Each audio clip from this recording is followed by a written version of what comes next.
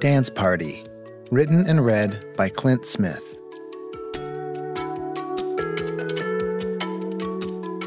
Sometimes in the evenings after dinner, after the spaghetti has been slurped and I have bribed the broccoli into their bellies, I give both of my children the look. When my eyes meet theirs, they know what time it is. They push in their chairs, they stretch their legs, and we move the table to the far end of the dining room to clear space for what we all know is coming. Alexa, play the post-dinner dance party playlist. And within seconds, Martha Wash's booming voice rolls like thunder over our bodies. Everybody dance now. The electronic keyboard and the drums meet in the middle of the room like two dinosaurs ready to claim the kitchen as their own. Immediately the jumping begins, and my daughter is flinging her limbs like an offbeat octopus, hands slapping the air behind her as if she is trying to smack anyone who enters her sacred space.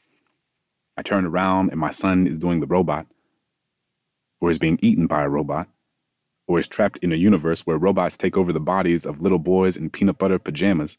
Nonetheless, there is a robot somewhere, and my children, bless them, have not yet learned how to clap on the 2 and 4, so I laugh, but also cringe as their small hands make a mockery of the melody around them.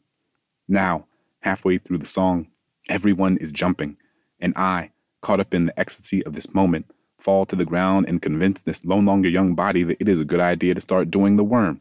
And when my children see me, their eyes become pools of possibility, and it is clear they see this as a clarion call to climb onto my back. And now, here we are, this strange trifecta, this unlikely trio, a robot and an octopus riding on the back of a worm who will certainly need some Tylenol before bed. And it is in this moment that their mother comes home. And when she opens the door, everyone is screaming. The speakers are blasting, and the percussion is shaking every wall around us. We look up at her, and she looks down at us, and we have no explanation for this strange scene, only an invitation for her to join.